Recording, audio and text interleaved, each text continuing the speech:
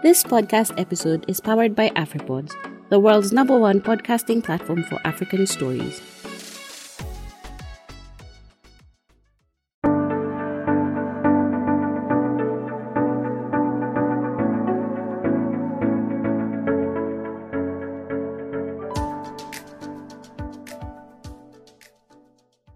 Hello, welcome to another episode of the Kenyan Wall Street Podcast. This is Midday Investor hosted by Ali Mwakane Nogakweli. So today we're sitting with Nimrod Gaba from Vital Impact, and we want to talk about generally the investment space in Africa and address a few nitty-gritties on what Vital does, specifically focusing on Vital Impact Relief Fund, which recently gave 2 loan facilities to Solartech and Ivan Nuts. I'm not so sure I said that right.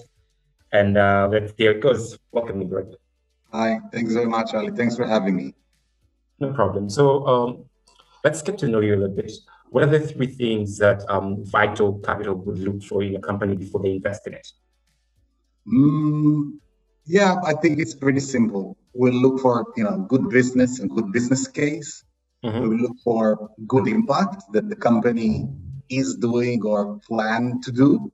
And the most important is we look for good people. So it would be good business, good impact, and good people. The better these 3 components are, the more chances we'll go in and partner with them. When you say impact, this is definitely something that we'll talk about as the show goes on. And what does good impact look like for you?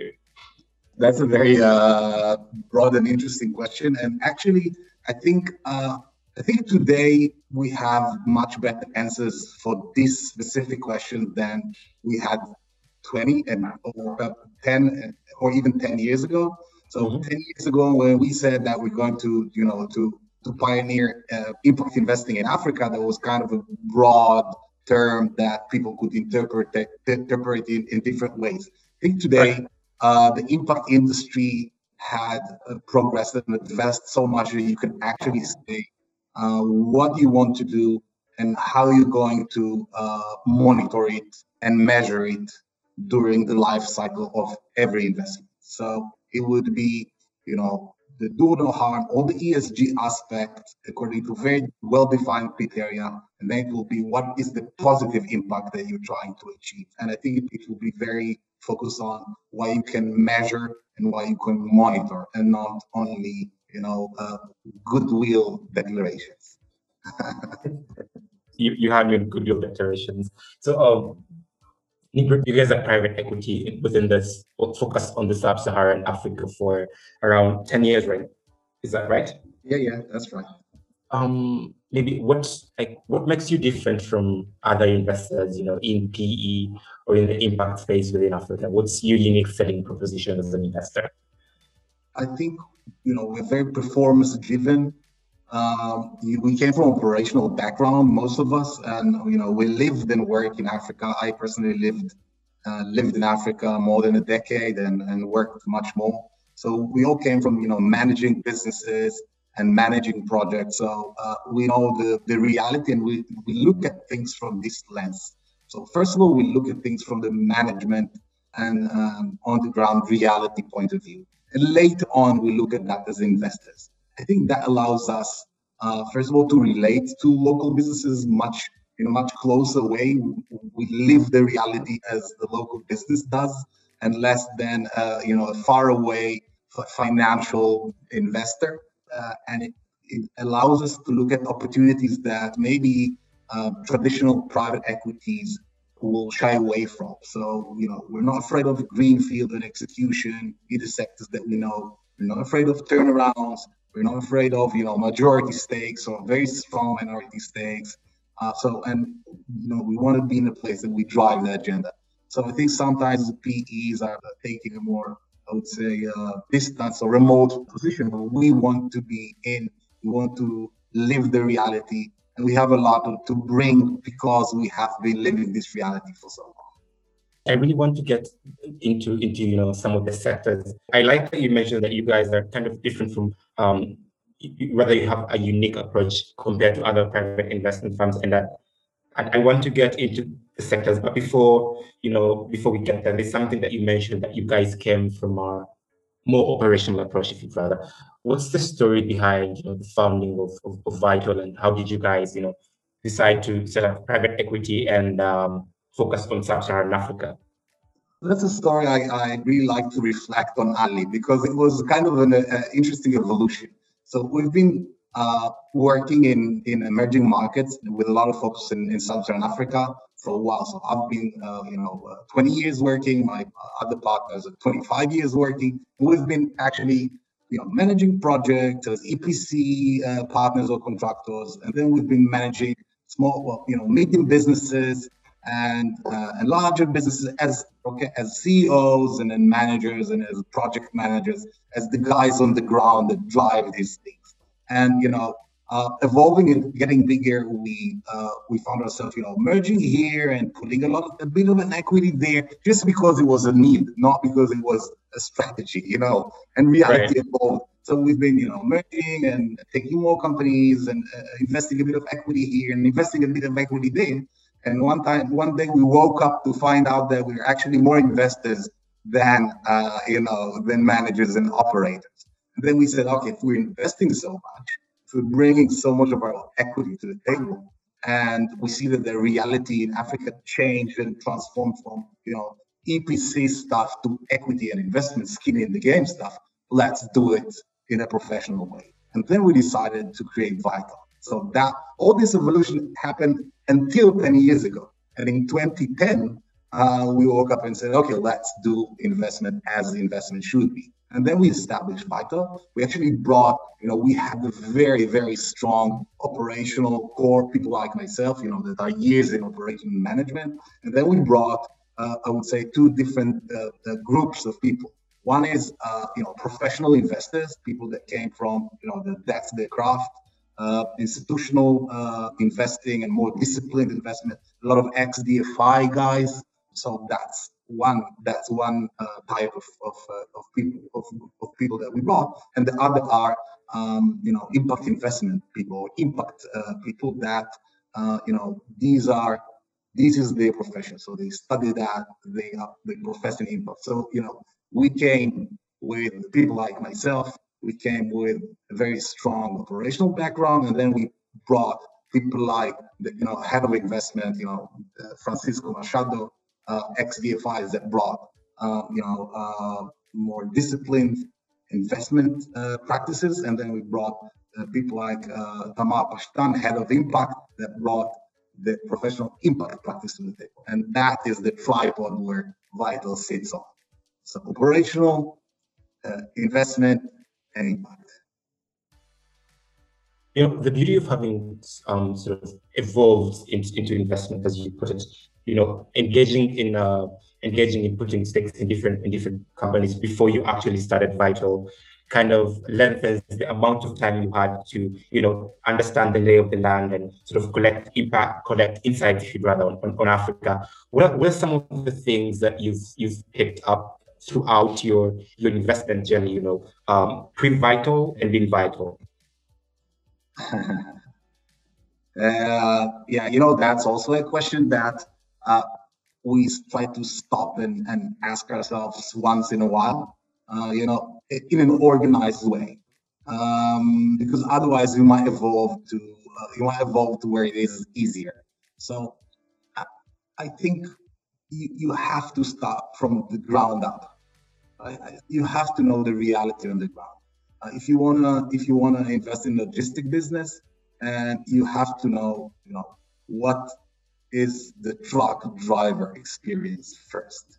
Okay, so I would, if we're going to do a heavy on logistics, on the road kind of trucking stuff, so we will go and we sit with the truck driver and we'll drive for 3 days on the exact roads where he's driving, so we will understand how it looks from his point of view. And I've done that, and we're doing that all the time. So I would say the most important thing is to understand the realities on the ground and the motivation and incentives in the market from the ground level, not from the macro, analysis of what's the trend for the next 20 years. I'm not saying there's no place for that. There's a lot of place for that, but that's not our place. our place is from the ground, understanding the realities, understanding the motivation, understanding the limitation, and building the business around that. What we have learned and is that we want to be active. We don't want to, sit and give, advice, remotely with, from a board seat. We want to be active. We want to add value. We want to be involved. We want to be able to drive the agenda. And it fits, some companies, it fits a lot and it works well. And others, they would rather have a passive investor. So we understood that our value is where we are very active. So I would say we want to start from the ground, from the realities, from the market, and go up and build the case around that. And we want to be active, not come and visit or get the report and give some advice from the board. That's not our specific place. Again, it is very related to our DNA. So that's a very strong thing that we learned, I would say, about ourselves. Another thing is that things change. Things are dynamic. I mean, we live in markets where there's some kind of crisis or very big change every few years. So it's not that you do a plan with some small contingencies and you hope that nothing will change. Things will change. It can be political, it can be pandemic, it can be economical crisis, it can be some macro stuff that immediately affect where you invest in, and it's very different from the different places in Africa. So if you invest in Kenya or in Congo or in Ghana, it's very different. Maybe COVID affected everyone, all the economies, but it's very dynamic. So you have to build your case, you have to build your business, both on the financial side and on the impact side, to be resilient to these changes. Our solution, our way, is again to go basic. So if you supply water, or if you supply energy, or if you supply food, these are things that are more resilient to whatever change that you have. So you can have government can change, but food is still a need, and it will be very hard for the new government and very undesired for the new government to not to assist a business that creates food or water. You know what I'm saying? Unlike other businesses that are more related to the political agenda or the macro trends, etc., etc. There's so many other lessons that we learned, and we keep learning every day. I mean, COVID was a very interesting lesson for and challenge for everyone, and we're still learning. Definitely, we're still learning. I really want to go into some of the challenges that you sort of encountered just based on operating within Africa, but that's definitely something that we'll get into as the podcast progresses. Maybe before we go on, what are some of the sectors that Vital is looking into, and maybe just to add on to that, what are some of the milestones that you've achieved in these sectors, and what are some of the challenges that you've faced? As I said, only we go for the essential. So we go for food, we go for water, we go for healthcare, and we go for sustainable infrastructure. So mainly, these are the main sectors that we aim for. And this is where we have a lot of knowledge and a lot of experience. And they are more resilient to change than others. So these are, I would say, the 4 sectors that we're busy with. Milestones. So, after 10 years in private equity, you can already see and measure by results, not only by projections and intentions and Excels and PowerPoints, but actually the actual results. And we have very interesting milestones. I think we were one of the pioneering funds in Sub-Saharan Africa. You can look at in the impact industry, you look at one of the first milestones in big impact investment in Africa is Vital Capital. So we've invested today $350 million in Sub-Saharan Africa in impact investment. We've done several exits. We have great financial performance. So, we definitely perform much more than the average impact investor and the average PE in Africa, and maybe the average impact investor in emerging markets in growth markets as well. So we achieve very good financial results, and that's again money back to the investors. So it's not projections or anything like that. The cycle completed. Investors put money with the intention to make good returns and to make good impact, and they definitely tick the make good returns box, and they definitely tick the make amazing and transformative impact box. So more than 6 million people have access to essential services like food, shelter, water that they wouldn't have without the vital investment in the portfolio companies. Thousands of jobs, not temporary jobs, but permanent jobs. Regional economical development. So I think we look back at these 10 years. It was an amazing journey, difficult at times, challenging at times. Actually, difficult and challenges, almost every day. but when you look at both what you do and the transformation you're doing, and the same time, the financial returns you're able to give to your investors.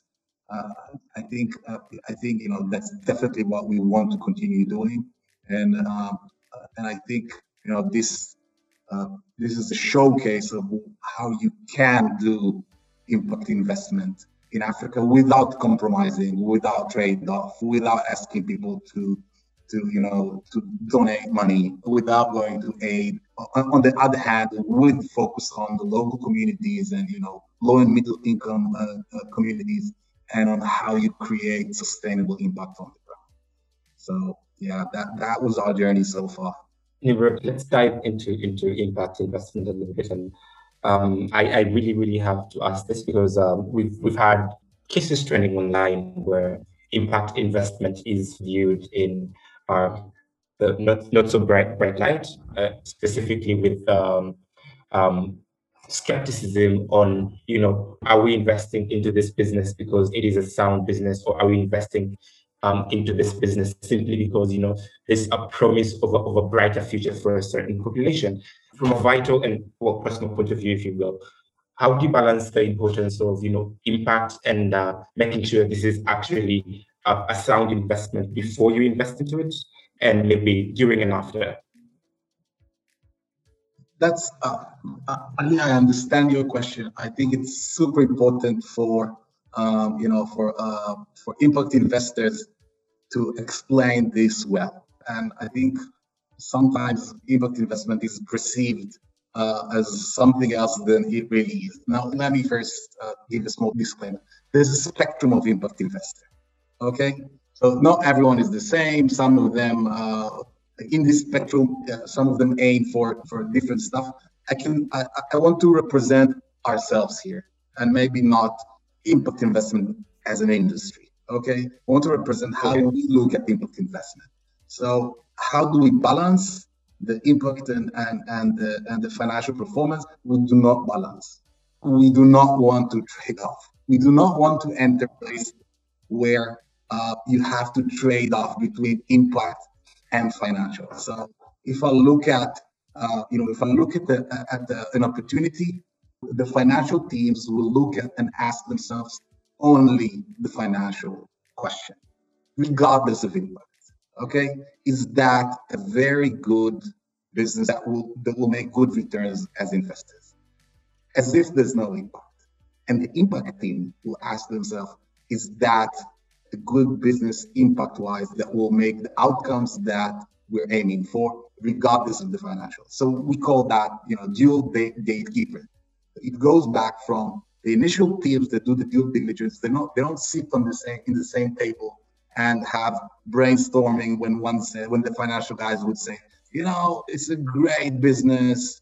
Don't, you guys in the impact side, don't give us a hard time. It doesn't happen that way. It's totally separate discussion. Impact discussed on the impact outcomes, financial discussed on the financial outcomes, and only if these two are satisfying, and only if these two are above what we're looking for, it goes actually up and enters the process. If we look at the deal and it's not profitable business, it will not pass to the next phase of analyzing. Okay, so we have that right in the beginning when it enters the pipeline.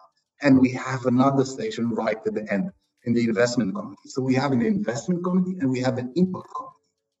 Okay, the impact committee has a veto. Okay, so if the investment committee said, that's a great business, we love it, but the impact committee said that there's not enough impact, it will not fly. So all the way through, from the beginning of the funnel to the end, these two things exist.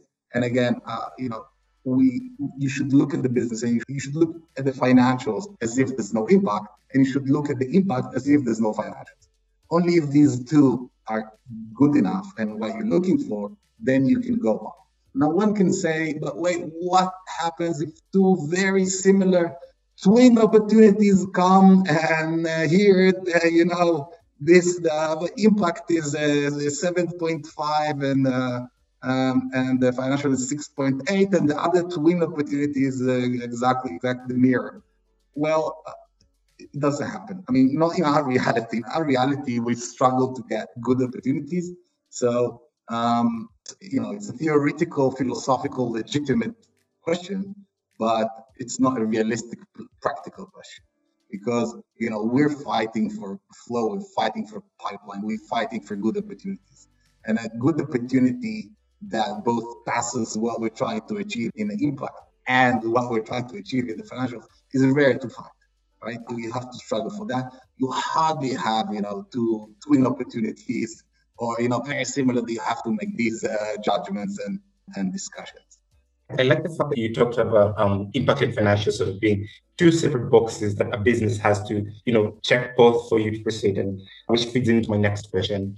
And I might have to modify this a little bit based on your reality here. What are some of the due diligence processes that Vital Impact engages in just to make sure that this business is impact sound? Vis-a-vis, what are some of the things that you look at to make sure that this business is, it makes business sense before then you merge those two?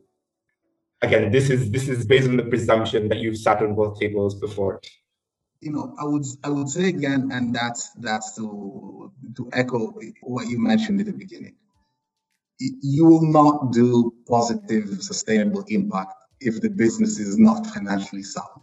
I mean, if the business will lose money, the impact will be negative. It will not be positive, it will be negative, because you will introduce a service to a place, and then when the company goes bust, this service will disappear. So, you have a white elephant, or you have a service that people bought and paid for, and, they spent money and they actually cannot use that. And we see that so many times. We see that everywhere, like in Africa and in other, developing countries around the world, you see this.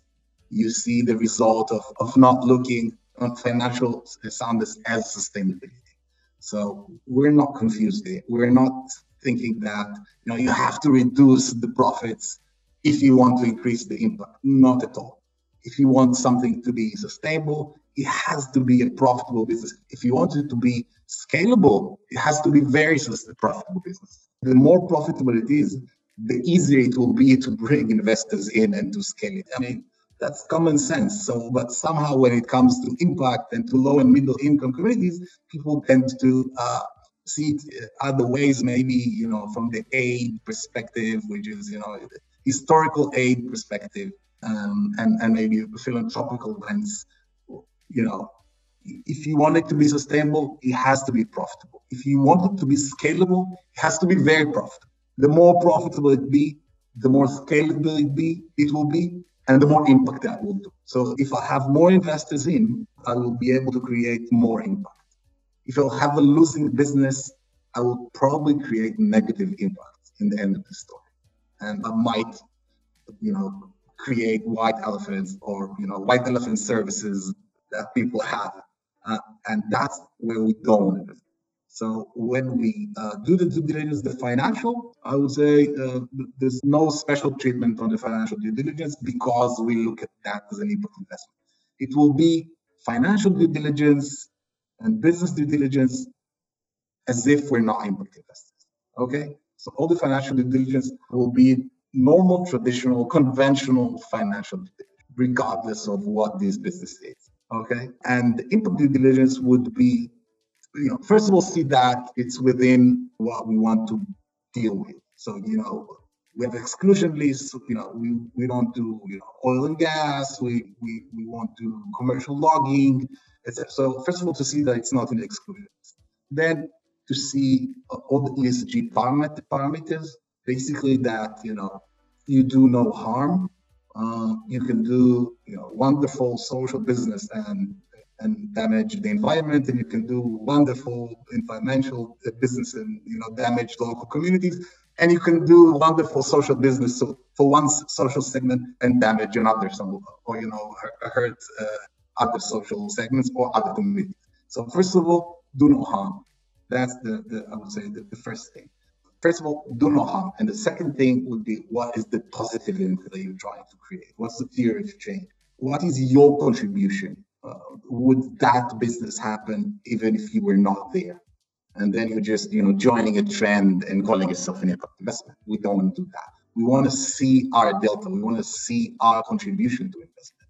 And then who is positively affected, by this investment? Who are the beneficiaries of this business?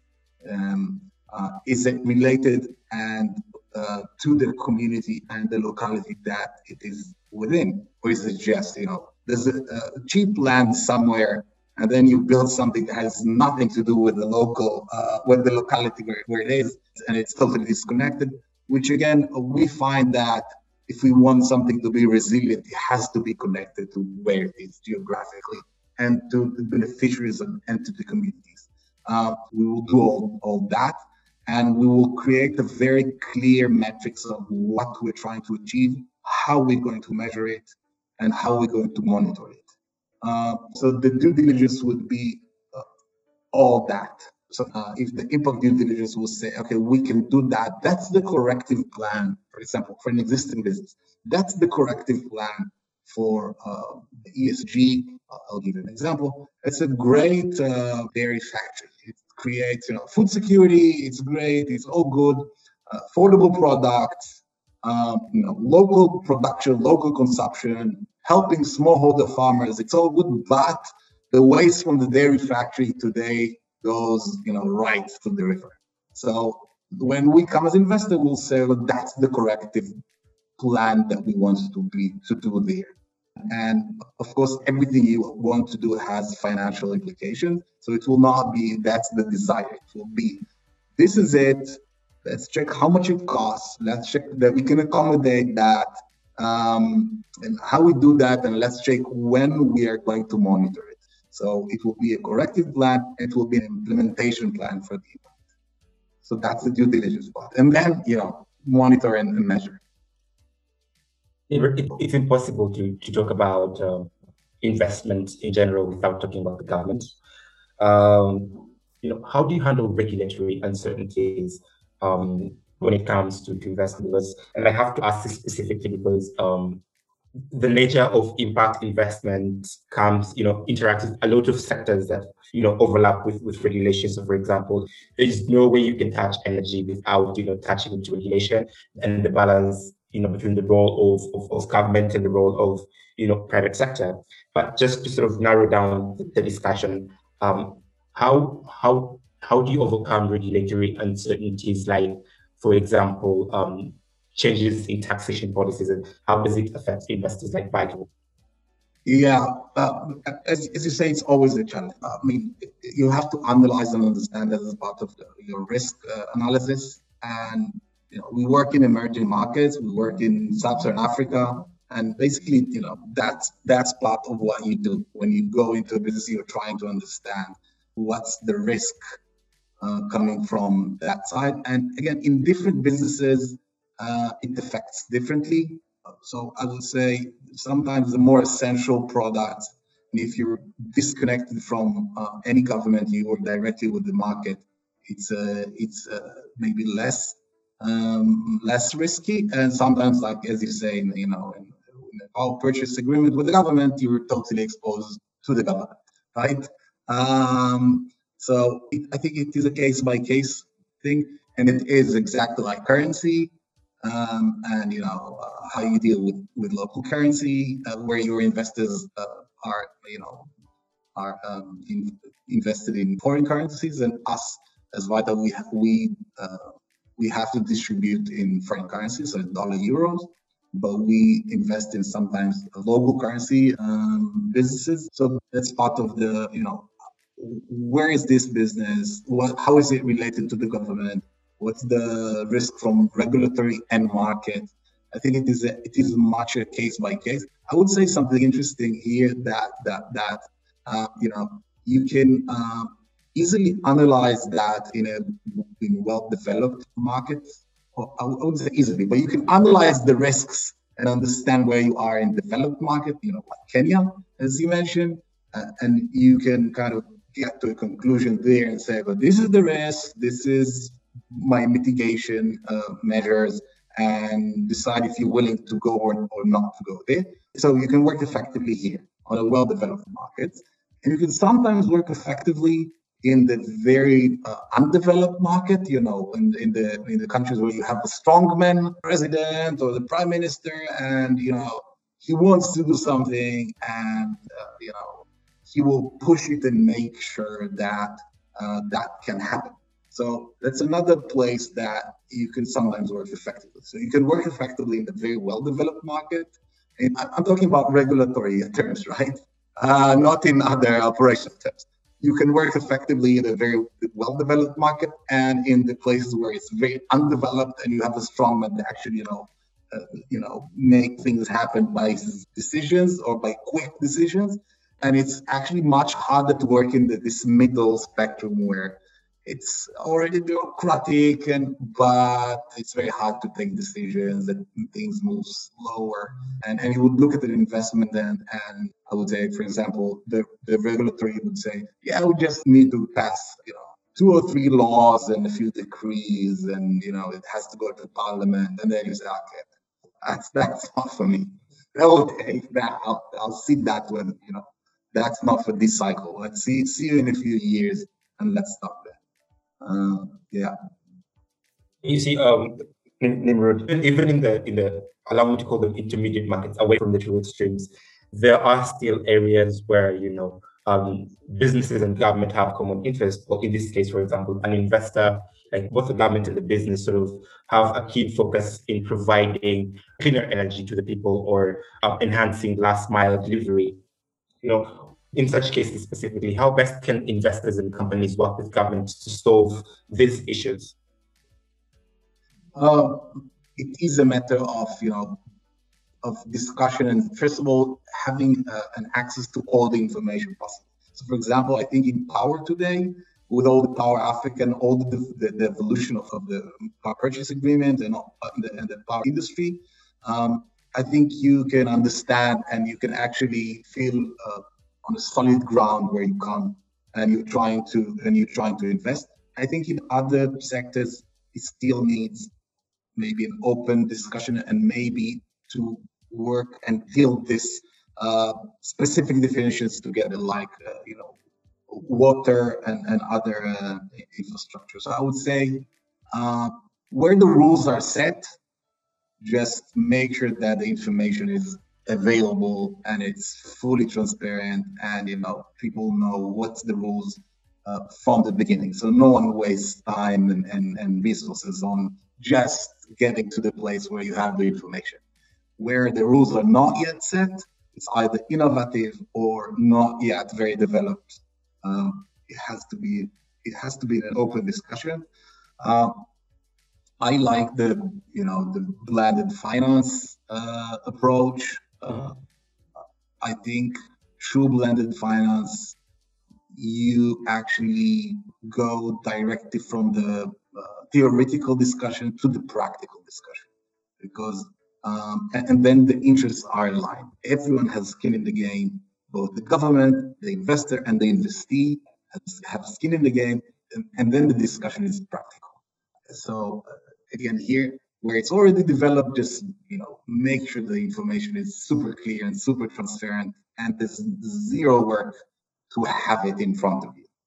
And where it's not yet developed, I think having everyone working on the specific case with skin in the game. I like PPPs and I like blended finance approach, And I think that's a very good tool to focus everyone to, how do we make this work? And if everyone, the investee, the investor, and the authority have skin in the game there, they will all want to make sure that it works, and not just to be, gatekeepers or only regulator. I'm the regulator, and you guys, struggle. I'm not helping. I'm just putting load on your venture. So I like these cooperative ventures. So more of the best way to work out that model would be like having quote unquote everyone's sort of financial interest in the pool. For example, PPP, everyone has financial interest in the pool. I think that aligns. I think that's the quickest alignment that you can get. I mean, that's the quickest alignment that you can get. So I think sometimes, and it actually makes sense, because where it is underdeveloped, PPPs with governments make sense. Where it is already very well developed, so sometimes you can let the market, work for itself. So if it is an innovative idea or initiative, or a not yet developed sectors, you can do PPP and then align everyone's interests. And if everyone has financial interest, people will be practical. You know what I'm saying? Away from governments and regulation, let's talk about the Vital Impact Relief Facility. And I find this very interesting because, first of all, the facility launched smack in the middle of the pandemic, so April 2020. And from what I get from your website is some of the things that you were looking into is sort of provide a buffer for businesses to make it through the pandemic, specifically looking at how the pandemic was touching into other sources of investments like FDI, which will likely be for the interest of our listeners who might not have interacted with Vital Impact Relief Facility. What's the fund all about? What are some of the criteria for businesses looking to apply for the funding? Sure.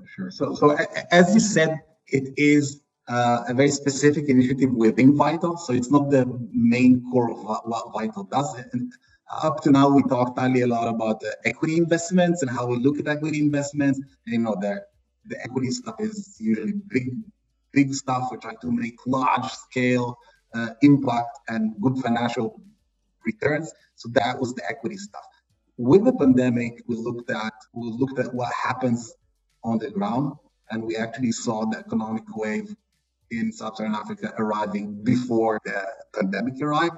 So you had COVID economical effects hitting Africa much earlier than the actual health crisis. And through our portfolio companies and our partnerships on the ground, we saw a peculiar new situation. We saw that SMEs that are great, that have good sound foundations and never needed the help from anyone, might not survive. Lockdowns, supply chain disruptions, a lot of uncertainties. So, and some of these guys, which were great SMEs, and when I'm saying great, they were good financially. Okay, they were good businesses, and they were creating great impact. That's at least what we want to look at. So we saw around our portfolio companies, a few companies that were having trouble and actually got to a place where they might not, pass to the other side, weather the storm. And when these guys went, as you mentioned, Ali, DFIs and all the global support mechanisms were all focused on something else now. Everyone made sure that domestically is safe. So a lot of capital that would usually come in a situation like that, where when it's regional, now was deprived, and banks were not the solution, because banks were treating their own clients, right? So you have what we've seen, and what surprises is you have, again, a good business doing great, never needed any help, and now it might not survive. And when it goes to the bank says, I have so much, who are you now? What do you want now? Let me save the guys that I'm already exposed. You know what I'm saying? Right. And so that was one. And the second, it was, lockdown. You cannot do large-scale equity investment when you cannot be on the ground. Okay, so we said, okay, we're going to have some time that we're not going to do. Large-scale equity investment is not possible. What are we trying to do? We're trying to do good financial returns and we're trying to do good impact. How can we do that now? And when I said before that we are trying to, that we are trying to go bottom up. So that was the bottom up approach. What's happening on the ground? What's actually happening? That's one side. What are we trying to do? Impact investment. Let's find how we do it now during the pandemic. Let's not wait and talk about impact investment when great SMEs are dying. You know what I'm saying? Let's put the money where our mouth is. The reality on the ground is this. We can now do Zooms and we can do conventions and we can discuss on many stuff. It will not help anyone. You know what I'm saying? We can sit confined in our house and discuss a lot of stuff in Zoom calls that will not help and that will not create impact and that will not be impact investing in this year. So, and that's where we launched the brief. We said, okay, let's look at these companies. Great, good companies, good foundations. We're not looking to, again, in the equity, we love turnarounds. We love special situations. Okay, we can come and make a change. Here, no, we want someone which is great and was doing great before. So let's look at these companies and let's see how we come in and we help them to go through the next stage and to weather this difficult situation and to continue creating the great impact and the good financial returns that they were doing before. Let's look at it at SMEs. Let's look at it from that credit perspective and not equity perspective. And so it will be simple. So that's that. And we also looked at how we can accommodate that. We had a bit less of experience with that kind of operational investment. So we looked for, I would say, the best in the field, and we found Guido Boysen, and we called him to the flag, and he immediately loved the idea and took up the lead on that. So he joined Vital in order to do that. He has, I would say, there's no other guy that knows better than him how to invest in SMEs in Africa, from the credit perspective. And that's exactly what we needed on board. Guido worked in Growfin. He invested for more than 10 years. He led Growfin. He invested in many SMEs across the continent, and investing in SMEs, that's his craft. And he knows everything that we would have needed to learn. So, that was a very, very good synergy, and we're working great together. And so Guido is leading this facility. We identified the geographies, the sectors. We defined the criteria that we're looking for. Again, in order to look for these new missing middle, the good companies that are in trouble now, and we launched. So that was that. Let me get this straight. So, you guys launched a loan facility, if you'd rather, at a rather interesting time. Most lenders are trying to back off from lending, and if Kenya is anything to look at, banks were not as accommodating to lending to SMEs, and justifiably so. Provisions rose throughout the roof across the industry. Yeah. And just apart from the fact that most businesses were facing trouble, so the chances of money coming back the way it's supposed to be would be slightly less than it would be in normal circumstances. You guys are also entering a new field, so you're flying blind into a new sector right in the middle of the pandemic. How was your experience, and essentially, how did COVID-19 affect some of the loans you gave out? Yeah. So first of all, we start from the reality on the ground. We start from the reality on the ground. So that was the need. It's not that COVID surprised us.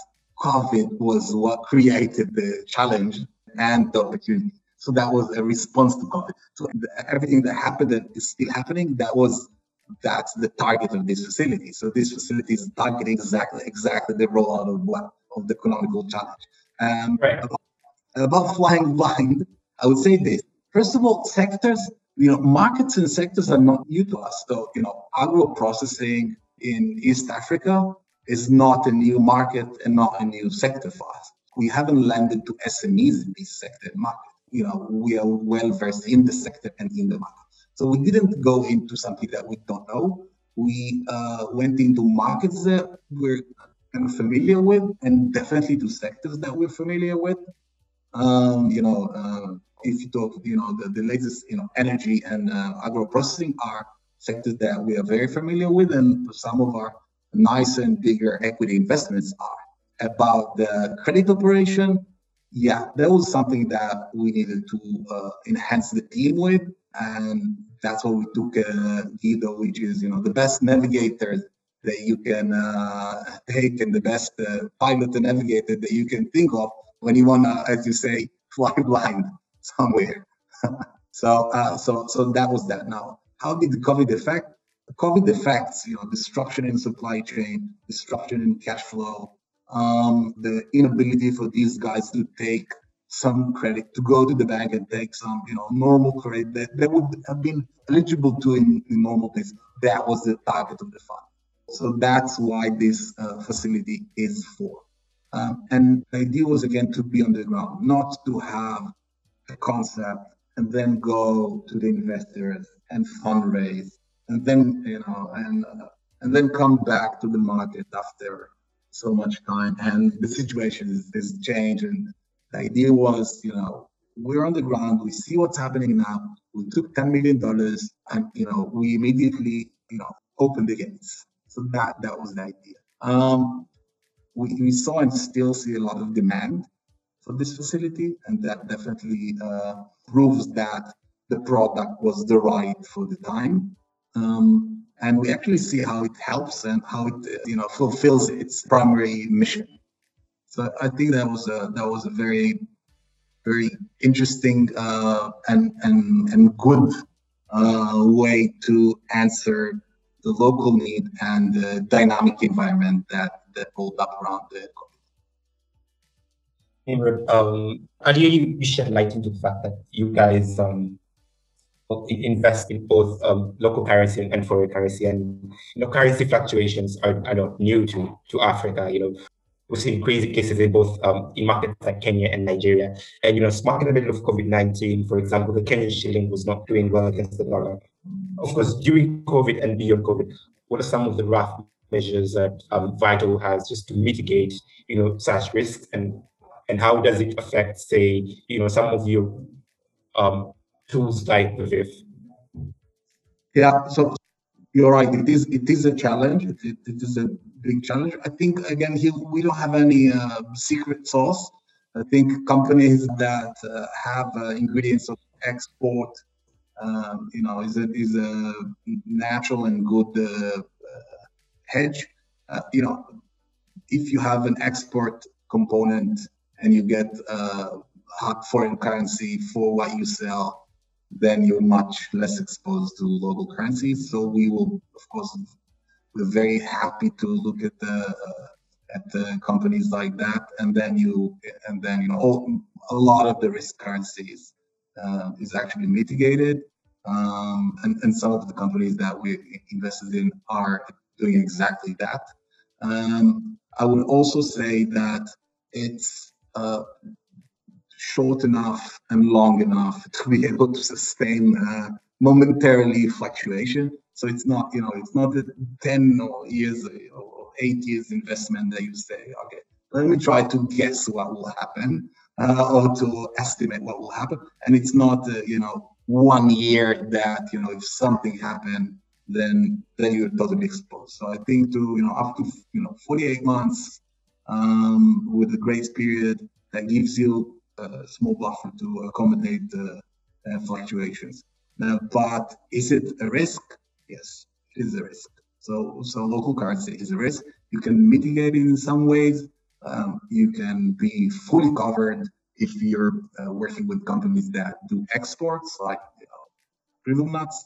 But it's not that we have a full-on, foolproof solution for that. That's a risk.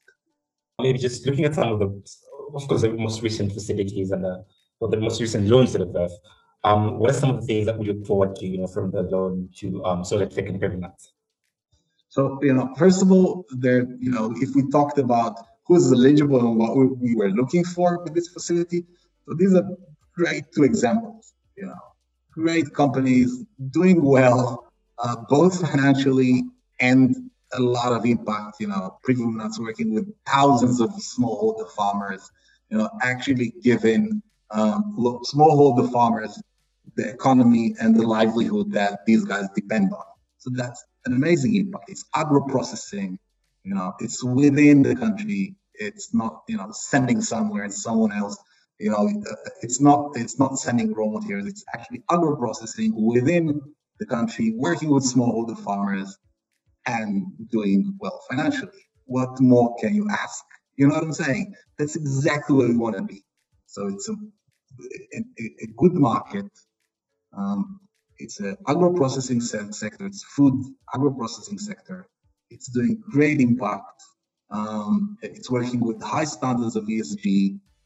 It's export, so there's no local currency, almost no local currency exposure. So, and they needed our help. So that's a great company. I think what can we expect? I think we can expect more and more. We can expect. We would actually look at these places and say, maybe these places are places that we can be even more involved. Now we have, a hands-on initial introduction to this specific company and to this specific market, and maybe we can be more involved there. Again, as I said before, being practical and working where everyone has skin in the game, that's where you learn the fastest, and that's where you understand the realities on the ground. Now, coming through that, understanding the realities on the ground, maybe we can enhance the collaboration. Maybe in the future we can come as equity investors. So I think it works as a win-win to everyone. Solar tech, again, it's an essential thing, an essential need, both on the utilities and on the solar, renewable energy projects. So again, a good company, great local management, entrepreneurs, grew up, came to maturity and to great both financial results and impact locally. And now COVID came and you can come and be involved. So the interesting thing is that I think that without COVID and without this, we would have never met these guys. We would have never come across, because they would not look for someone like us, and we would not have looked for someone like them. So, talking on making crisis into opportunity, that's a great example for both sides, for both sides. So I think, again, here, what can we expect? We can expect looking more and being more involved,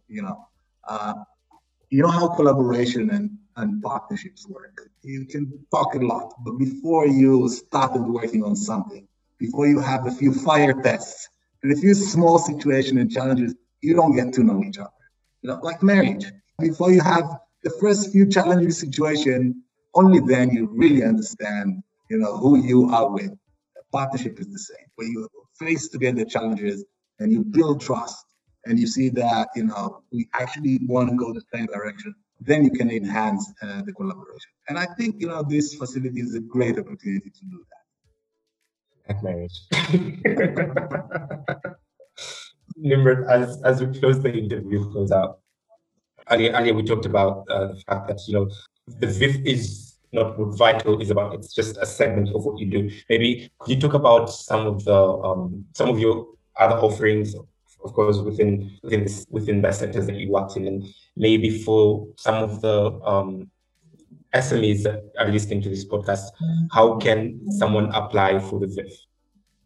Yeah, so here again, we try to make it as simple as possible. But let me just say that, through this experience and through learning that, we are actually considering scaling this up, because the need is so big. And again, I think it is a win-win. So we're actually considering and we're looking at making it bigger, so we can help and collaborate with more and more SMEs. So that's something that is on the table, and we're looking on how to do that. Again, we wanted to be quick. We wanted to start operating. We wanted to be able to assist where the need was. But I think this kind of collaboration investment is definitely relevant to post-COVID environment, and working with successful SMEs and supporting them, to do better financial results and to continue and maybe broaden the impact. It is something that we want to do. So if we'll find a way to make it a bigger operation, not only COVID related, it's definitely relevant to post-COVID. How to apply? We try to make it as simple as possible. You go to, Vital Capital site, and the first banner there, just not to make the first thing on the app, you'll see Vital Impact Relief Facility. You click, and then you have access to all the documents, how you should apply, all the criteria. Again, not to waste anyone's time. The criteria of who can apply and who cannot, and you just apply through there. And we promised, and we do look at things very fast. The idea is to be on the spot because, again, it was built for a dynamic environment. So, we'll get a very quick response on, yeah, you're eligible, you're not eligible. If you are, let's go for due diligence, do this, please do this and that, send us this and that. We, of course, want to meet. It's not a banking transaction. We want to meet the guys. We want to be on the ground. We want to spend some time, even though it's lending, we want to spend time on the ground with the guys. And everywhere we invested in, we spend time on the ground. And if you guys spend time on the ground, and if all work goes well and works well, yeah, let's collaborate. Got it. I think this is all I had for today. I really, really enjoyed this chat. And hey, whenever we can do this more, we should. To our listeners, what Nimrod said, if you're interested in the Verve, just go to vital-capital.com, and it's the Verve is right beside the portfolio on the top right. Nimrod, thank you so much for joining us in this discussion, and I look forward to having others. Ali, thank you very much for inviting me. I really enjoyed the discussion as well. And hopefully we'll have more and more stories to talk about.